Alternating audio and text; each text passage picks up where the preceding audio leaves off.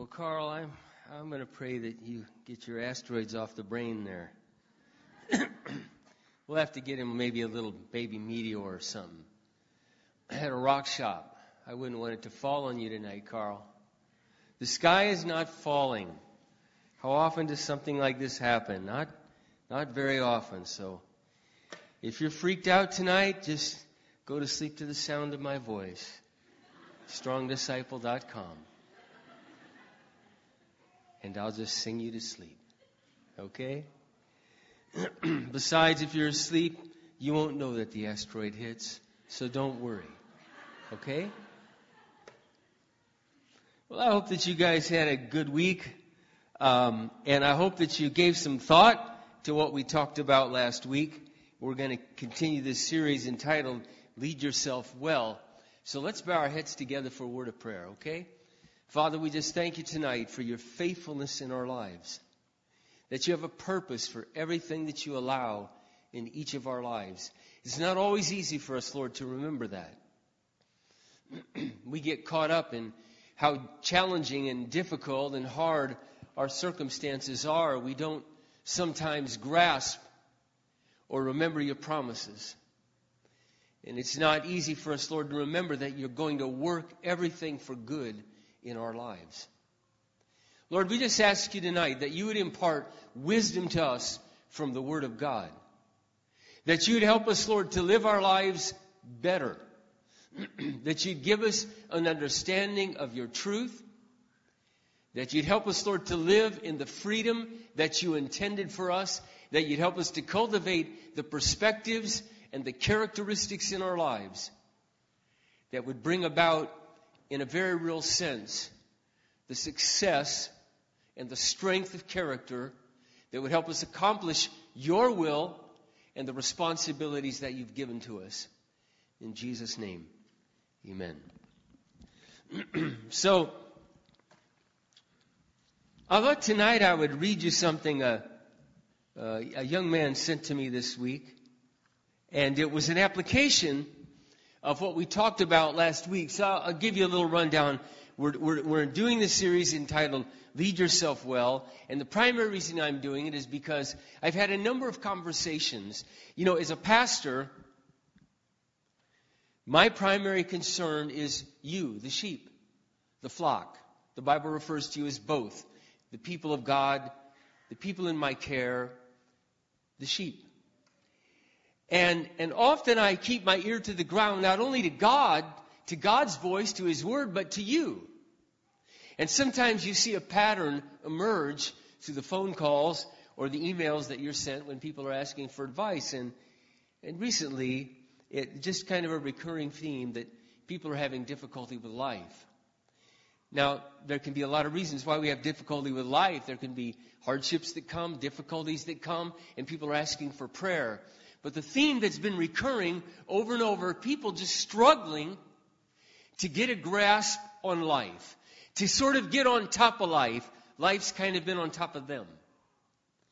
And so this theme that was recurring in these conversations made me realize that there's a lot of characteristics and cultivation that needs to happen in individuals' lives, and some of the biggest reasons they were struggling was because of the lack of diligence. And not only the lack of diligence, but the lack of perspective of how I'm supposed to view my life. And so that's why we went in last week. I know for some of you might have thought, "Golly, that's kind of a strange way," but we looked at Proverbs chapter 27, where we talk about the command of Scripture that tells us to know well the condition of our herds. In other words, take a family farmer's perspective. And I'm just going to read this just as I wrote it so that you understand. For thousands of years, almost everyone lived in such a way that they had to produce everything they needed. They had their own land, they plowed it. They planted their seed, they reaped their food. They raised their herd. They gathered their own eggs. They made their own clothes. They built their own house. They cut their own wood. In a nutshell, their whole life was spent leading and managing themselves and caring for their own needs, and producing and making what they needed and what their family needed. It was a hard life but a good life. If they didn't do these things, they'd starve or die or freeze. Their very lives depended on their diligence, their plans, and their efforts. Put another way, the farmer cannot loaf or sit around and waste time and do nothing. He cannot get distracted from the needs and the things that need to be done because there's no one else to get it done. If he messes around and doesn't get the seed in the ground at the right time, he's out of luck. If he plays around instead of getting the harvest in, the moisture comes, the frost will ruin it, and he's left with nothing. What we don't realize is life is just this way. Marriage is this way. Raising kids is this way. Your health and fitness is this way. Your emotions and your finances are this way. If you let them go for a day, you'll be in trouble. You can't let them go.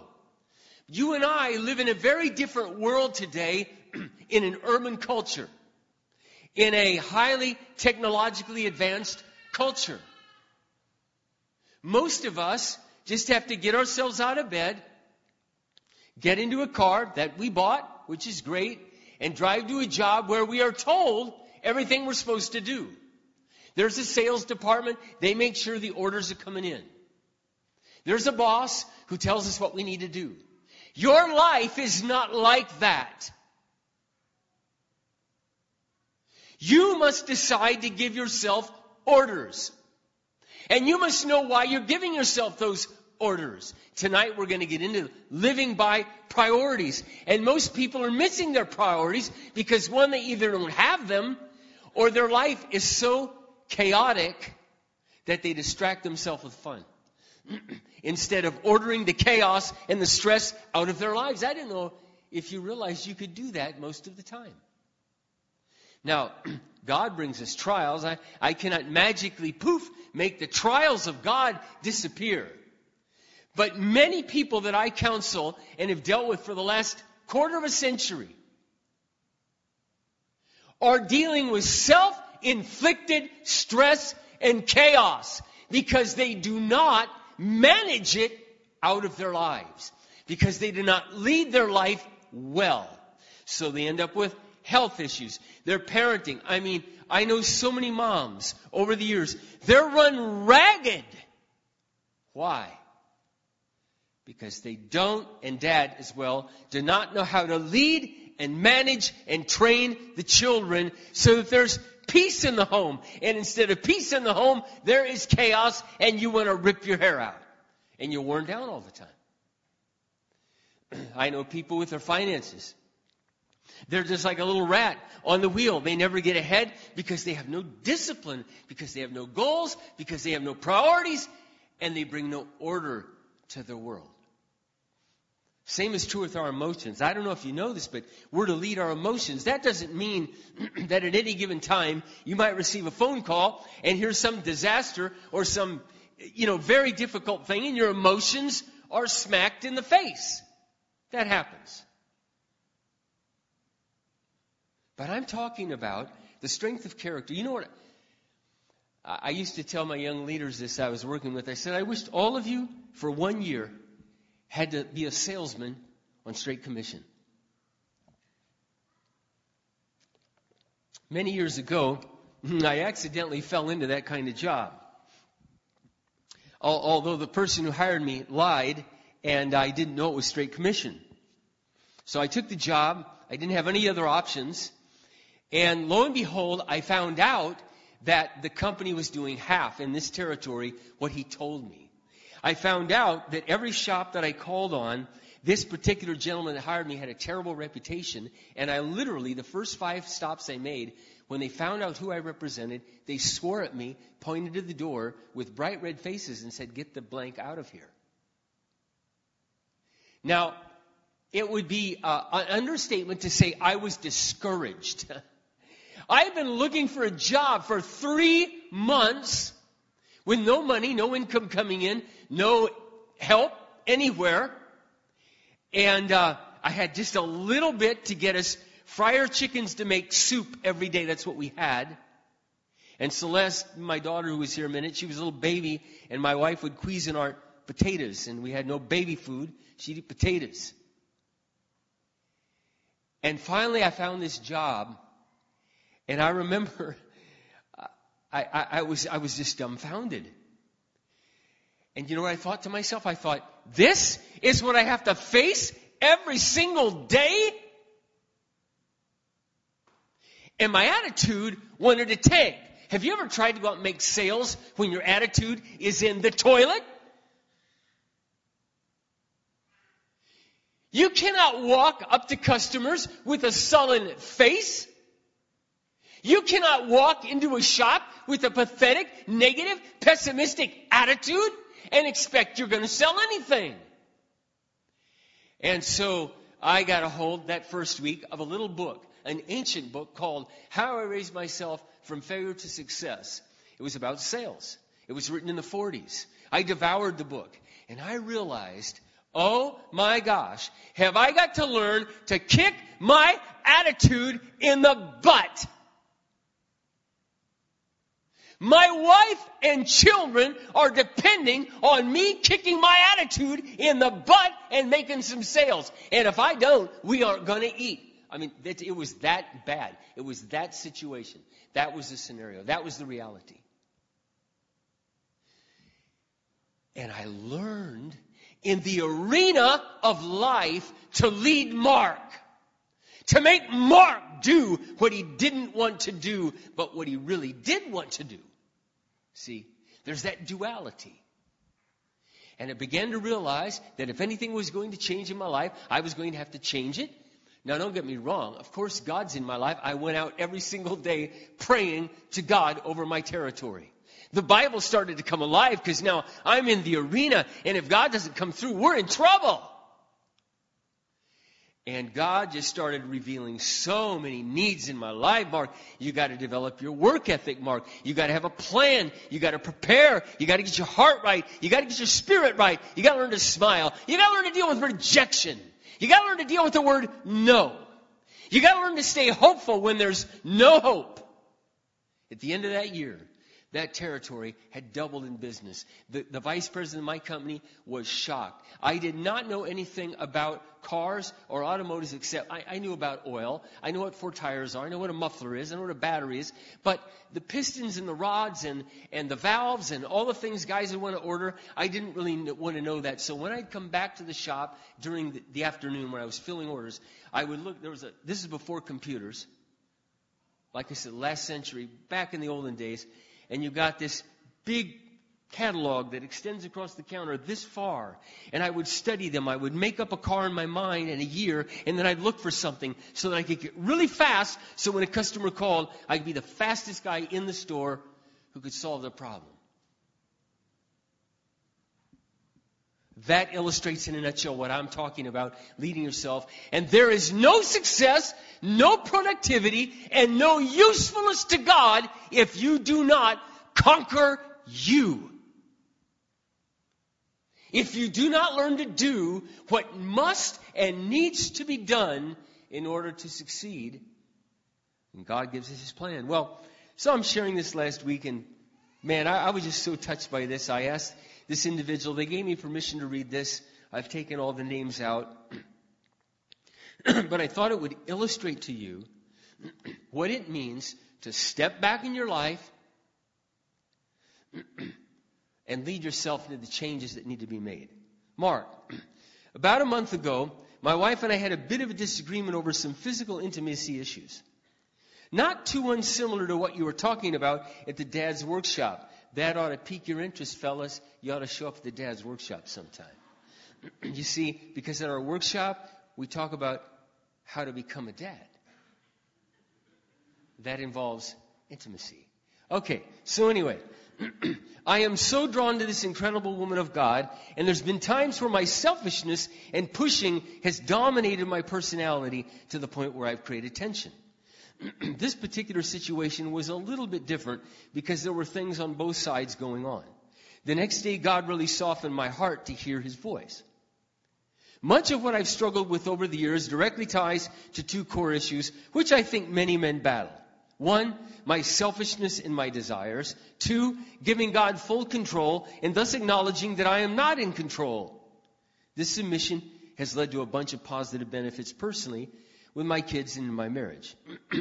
I also asked my wife what specific areas she observed that I really needed to hone in on, and she had 2 core areas for me to focus on.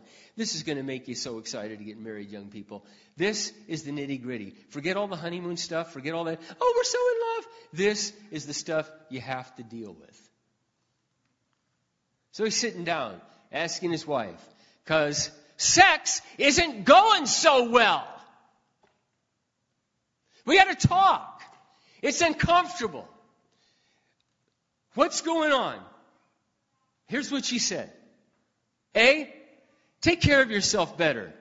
Would you trim your face hair and your other hair consistently and work out and tone your body? Be consistent with these things. Ooh, that kind of hurts. Imagine if the shoe was on the other foot, ladies, and your husband's telling you, well, sweetheart, you know, that 75 extra pounds is a little difficult for me to concentrate sometimes. You want to hear something interesting? Big study, huge study. Number 1 reason men don't want to commit to marriage? Because they're afraid their wife's going to put on a whole lot of weight as soon as they get married. Does that blow your mind? Except that happens to multitudes of people. These are the realities that hit you when you're married. B, your spiritual leadership and consistency. The few days following this conflict, more of an iron sharpens iron event, I developed a plan to implement some new habits.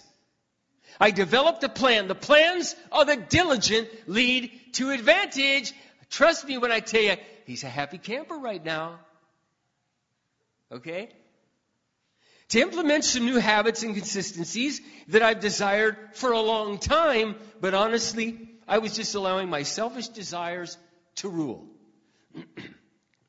Your message on Friday about diligence directly hit on these exact things. Here's some of the things that I've done.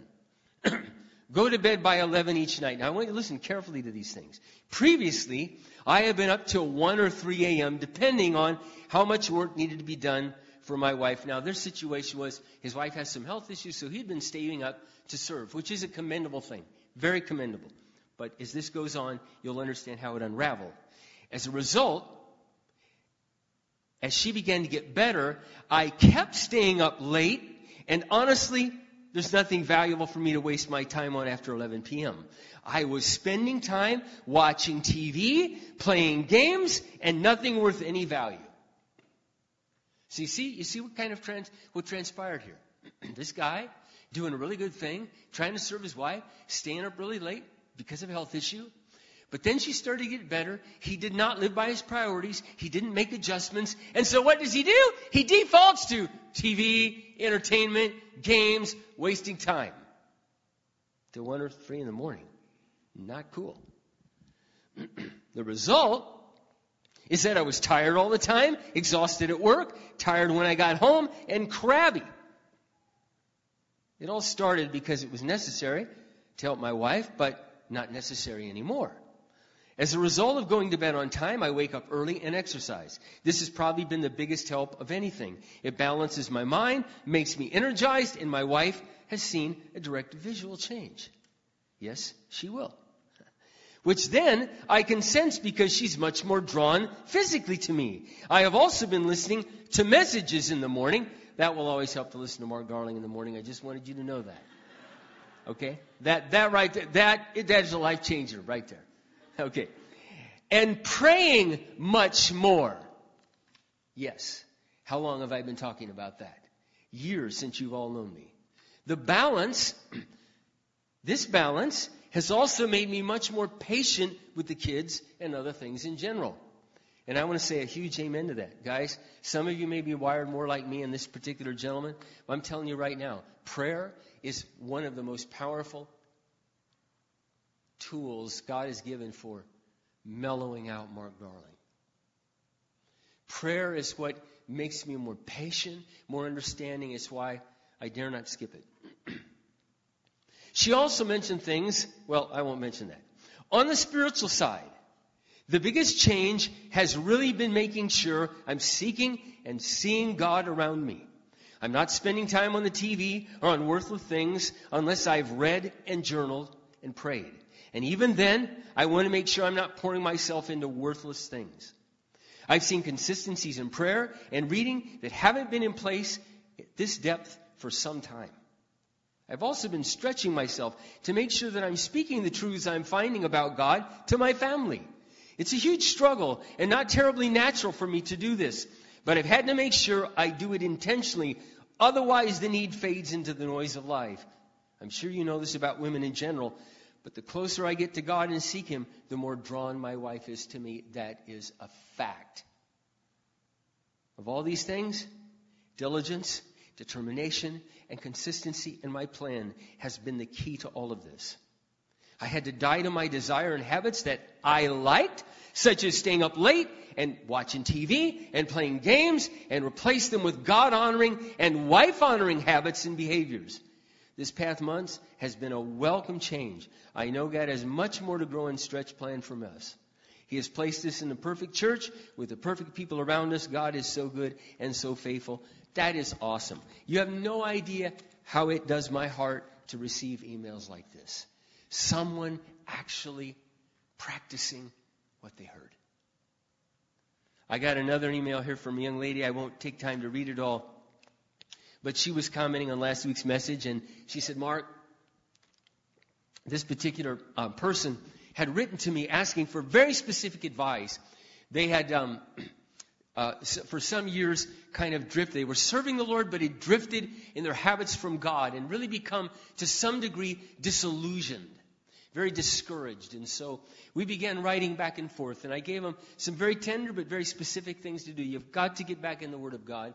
I encouraged them to listen to some messages only because I thought that would give them kind of a boost, kind of spiritual steroids to kickstart them and get them going, and to begin to pray. Well, so they began doing it, and marvelous changes began to happen for a year now, almost 2 years straight. This person has not missed their quiet time. But recently, they wrote me and said, Mark, I really would like to lose some weight, and this whole food thing, I know you've commented on it. I know I have really bad eating habits, to be honest, and I eat out much. I'm single. I don't take the time to cook because it takes too long. Would you help me? And I love to help. It's my passion. So I said, absolutely. So I wrote back. I know you're going to think this is crazy, but for people who really want this kind of help, I go all out, and it'll change your life. So I wrote back, and I said, there's exactly what you do. I know that prayer is important to you. From now on, never pray without walking, except if you're in your car. Prayer walk. And I want you to do 30 minutes. I want you to start with 30 minutes. And here I put a link. Here's the exact shoes I want you to go look at. Now, you don't have to get this pair, but you need a really good pair of walking shoes. It'll make all the difference. I want you to get some merino wool socks. Yep, I brought those up too. And then I said, for diet, well, you can do what I do. You can make a few adjustments, but here's exactly what I eat every day. I eat it all the time. Same time. Same time. I'm 1 pound more today than I was when I married Kathy. And this person began to do, they're a doer, they lost 34 pounds. 34 pounds. They wrote me in this email, Mark, I lost 34 pounds. I've just been prayer walking. And when it's too cold, I just pace in my basement, like you said. I just prayer pace, and I pace back and forth. And you know the snacks you told me about, Mark, the food, all that? I've been doing that, and they said, it's just so natural now. I never, ever, ever buy anything out of a vending machine at work. I pre-take all my stuff, like you suggested, and it's been a life changer. I say this really humbly. I really mean this. The Word of God and His wisdom, and the way I can share it with you, will change your life if you do it. It'll change your family if you do it. It'll change your body if you do it. It'll change your emotions if you do it. It will change your life if you begin to practice diligence in little things. If you listen and obey and do it. Wisdom. I got to tell you, I have the most fun living wisdom. Living wisdom is the most fun in my life. And then when I get to share it with other people, to be able to do this for a living and pass these things on is the greatest joy in my life. I just want to share with you a couple little secrets this evening that are incredibly important. Living by your priorities. All of us here, I really believe in your heart, I really believe this, want a different life. When I say that, I mean we want a better life. We want a wiser life. We want a more effective life. There are things we'd like to accomplish, each and every person here tonight, and there's things holding us back. So tonight I want to talk with you about your priorities. Keeping the main things the main things. I believe one of the greatest strengths that I've developed over the years is focus. I have an intense focus. I bring everything in my life under my priorities. I do not deviate from my priorities. My wife, I saw this as a great strength with Kathy. I wish sometimes, I don't have the little iPhone. Sometimes I just kind of wished I did, only because I wished I could have recorded days and days and days in different sections of life and what my wife was like. But I'm telling you, I know people all over the country.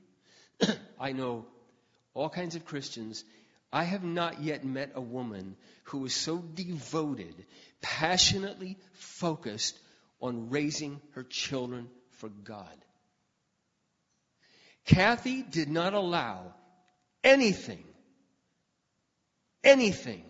to knock her off her purpose. Not hobbies, not girlfriends, not the telephone, nothing. And there were times I'd even watch or observe her. Someone might call her on the phone, and she was kind of, encouraged to talk to them.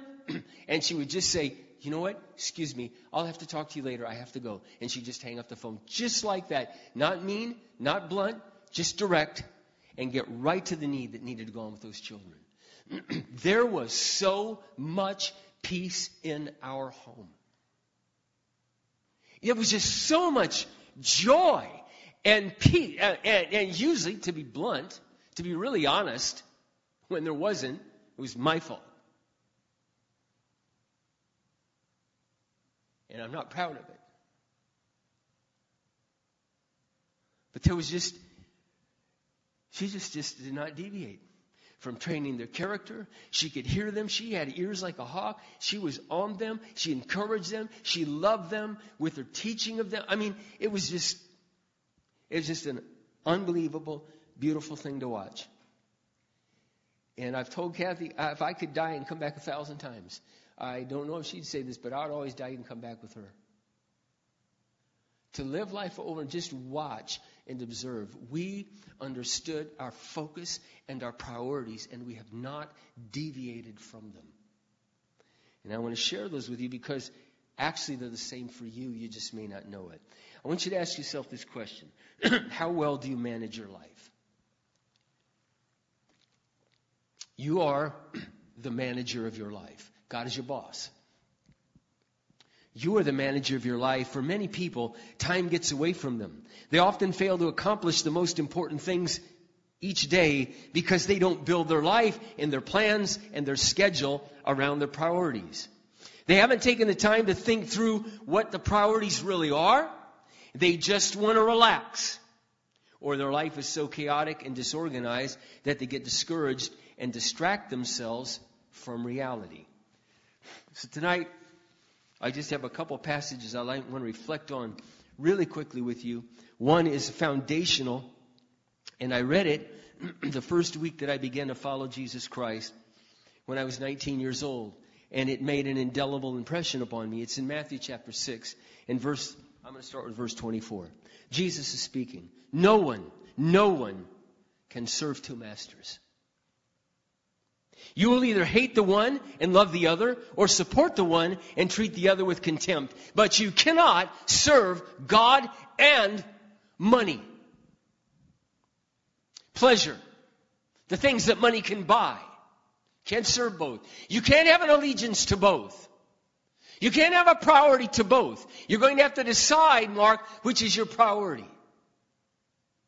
I'll tell you therefore, do not get caught up about your living, what you are to eat or drink, or about your body, what you are to wear. You know, it's amazing how you can just get so caught up in fashion. We can be so worried about, oh, I got to get this, and I got to get that, and it's all in our mind. It just dominates us. And our pursuit of money is all about what we can buy with that money. Is not life more important than its nourishment, and the body than its clothing? Look at the birds of the air, for they neither sow or reap or gather into barns. Your heavenly Father feeds them. Are you not more valuable than they are? Furthermore, who of you is able, through worry, to add one moment to your life's course? And why worry about clothes? Observe carefully how the field lilies grow. They neither toil or spin, but I tell you, even Solomon in all his splendor has never dressed like one of these. If God so clothes the grass of the field that exists today and thrown in the furnace, will he not more surely clothe you of little faith? All God is saying is this. Of course, you and I have the responsibility to choose how we're going to dress for each day. But he's saying, I'll provide for you. I'll meet those needs. Do not make them your primary concern. Do not then anxiously say, what am I going to eat? What am I going to drink? What am I going to wear? For all these things, the pagans center their lives around. The pagans. Another word for pagan is the non-believer, the worldly, the non-Christian, the person not living for God. Their whole life revolves around the new phone, what car they're going to get, what cabin they're going to get, what clothes they're going to get, what stuff. That's why Americans are all in debt. Because they're living beyond their means. Because their whole life. Do you know the average American eats out 5 times a week? Do you know how expensive it is to eat out? But we think rather highly of ourselves. We deserve to be waited on. We deserve servants. No, we're not Downton Abbey. We don't have a gigantic castle with servants. We do it a different way. We go out to eat because we don't want to take care of ourselves, and we allow others to wait on us, paying almost triple or quadruple what it would cost to eat at home if we fed ourselves. And I'm not saying it's wrong to ever go out on a date and eat, but I'm trying to help you understand the perspective that Americans are way overboard because our life centers around material things. God says don't do that. But you, Christian, seek first His kingdom, His business, His mission, His cause, and His righteousness. Become like Him. Go after righteous things. Develop godliness in your life. And all these things, they'll be added to you. Do not worry, therefore, in view of tomorrow. For tomorrow will have its own difficulties. Each day's peculiar troubles are sufficient for it.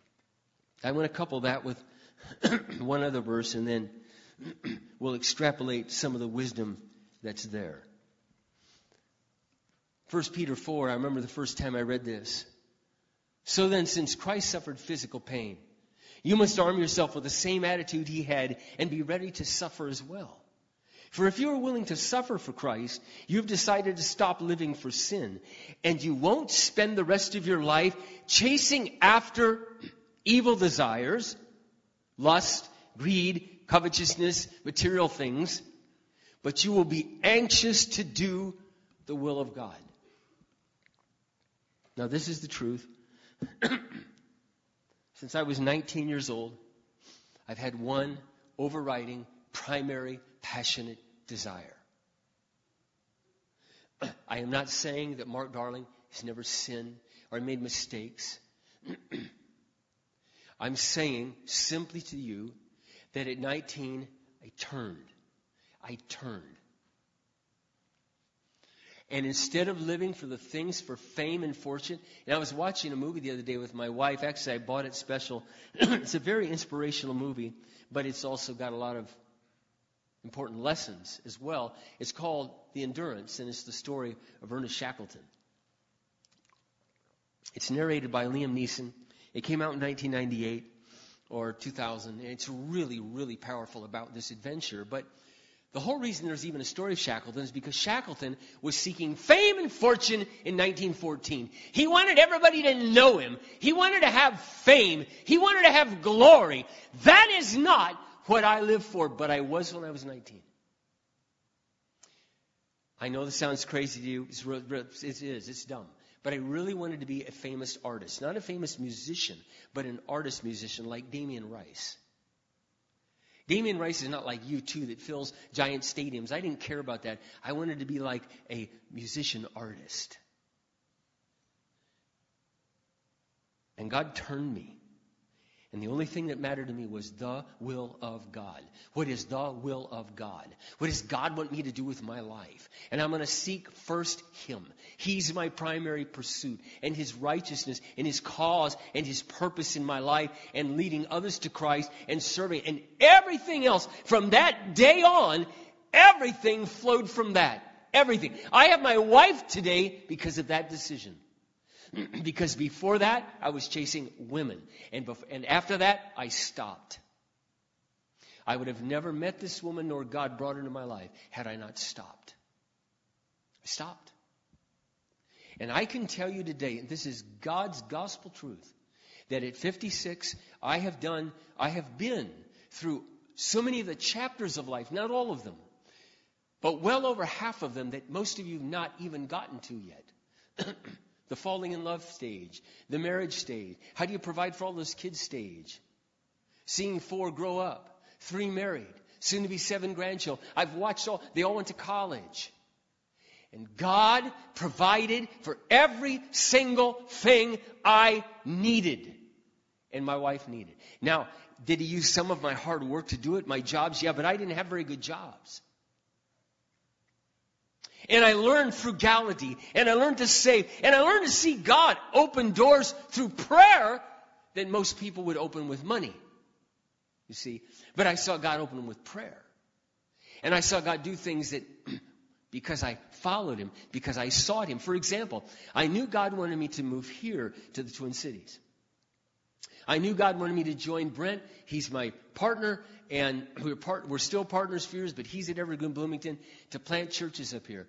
I moved up here. Had I not moved up here to do the will of God, in Iowa, they don't have something called post-secondary education, which means 15 and 16-year-olds, juniors and seniors, don't get to go to college free. They get to go to college free here in this state.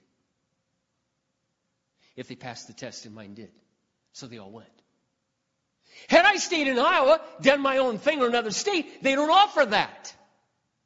I could tell you so many ways in which God has provided because I sought first the kingdom of God. First the kingdom of God. God, God, God, and not money.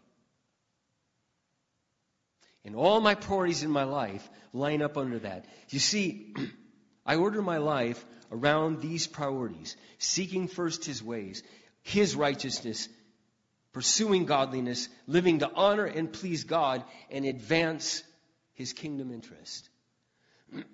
Then I can see where everything else fits into place. My time, my finances, my work, my health, my relationships, my marriage, my personal growth, my relationship with God, my prayers.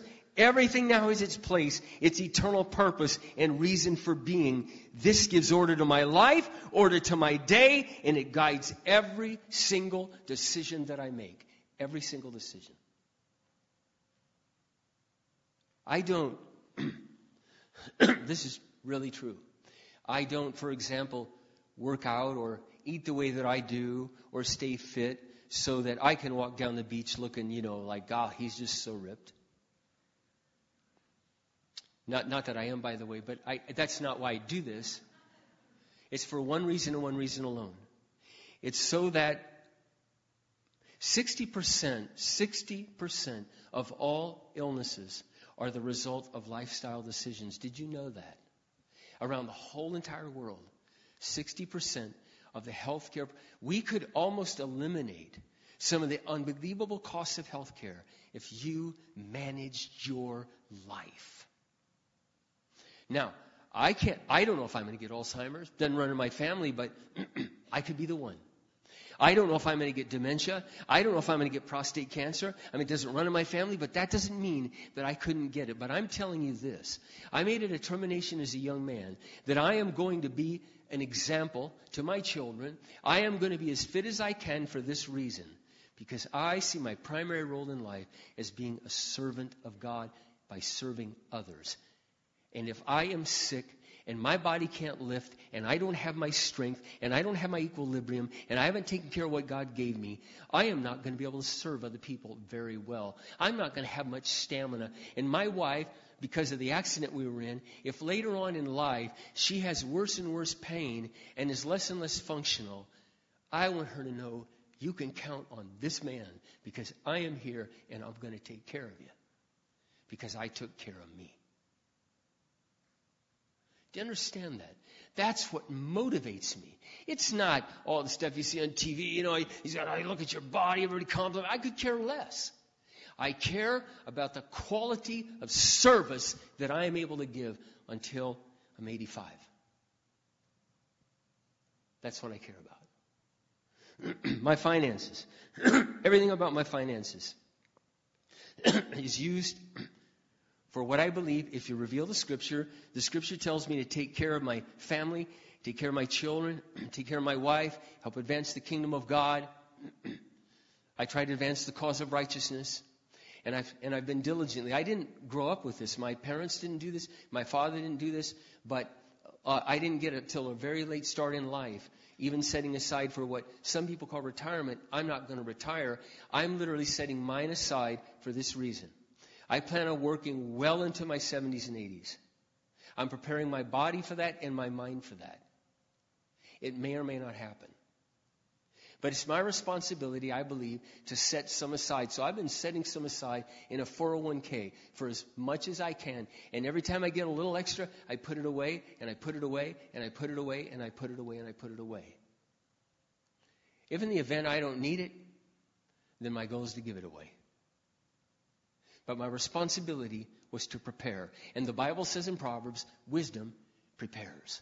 Wisdom prepares. Everything in my life fits into this grand purpose. So let me close with this thought.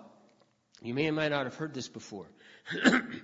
God has given you and I roles and responsibilities.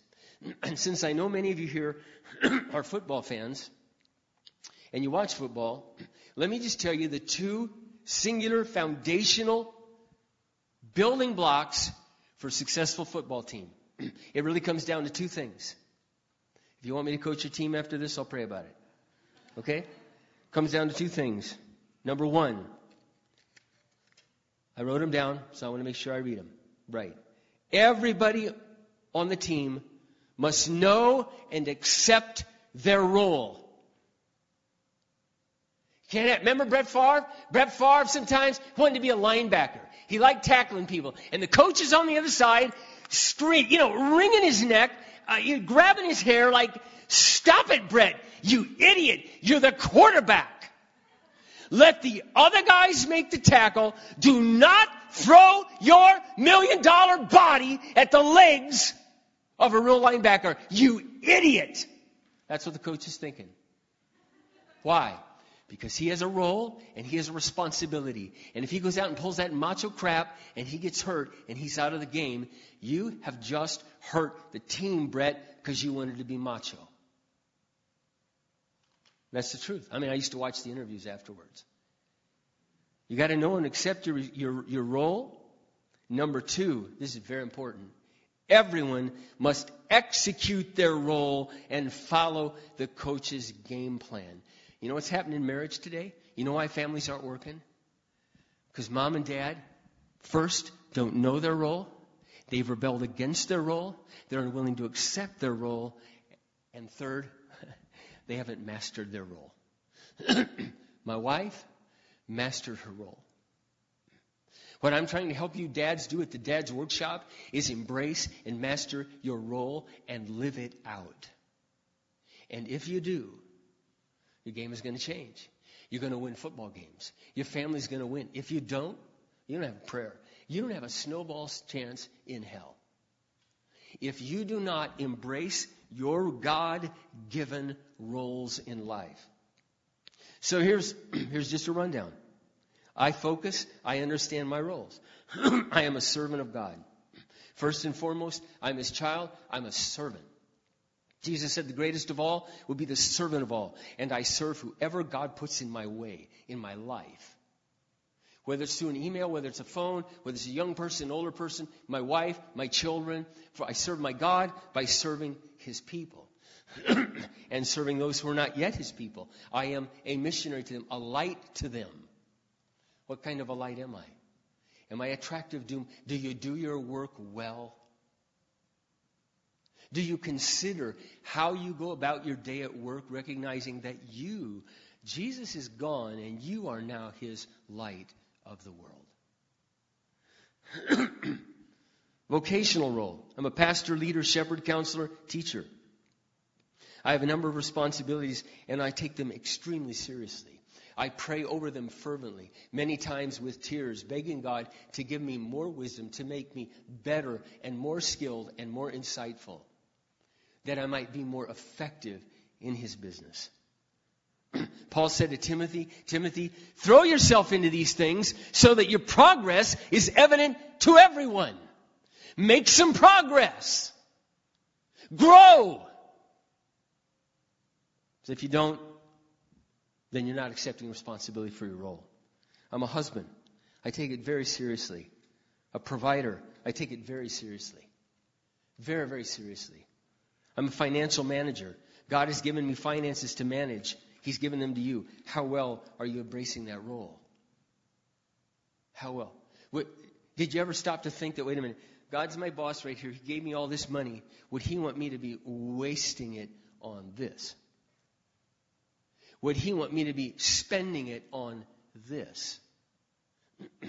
Is the way I use my money reflect biblical values? Does it reflect the priorities of my life?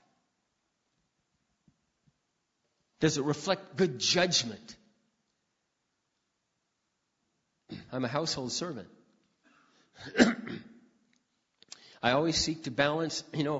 I didn't buy my first house till I was 43. And when I did something very strategic. Now that my kids were mostly grown, I used the house in Old Shakopee, which had an acre of land and about 50 trees. I used it to teach them a work ethic. The driveway held 9 cars. When it snowed, 22 inches, it was a lot to shovel. Old Dad was out there with them, leading the way, but so was every one of them with their little miniature shovels. And they learned, and I still this day, I don't have a snowblower. I'm not saying it's wrong to have a snowblower. It's not wrong. I just don't have one. I didn't have one with them. You're going to learn to work, and I'm out here with you. We raked the lawn. You're going to learn to work.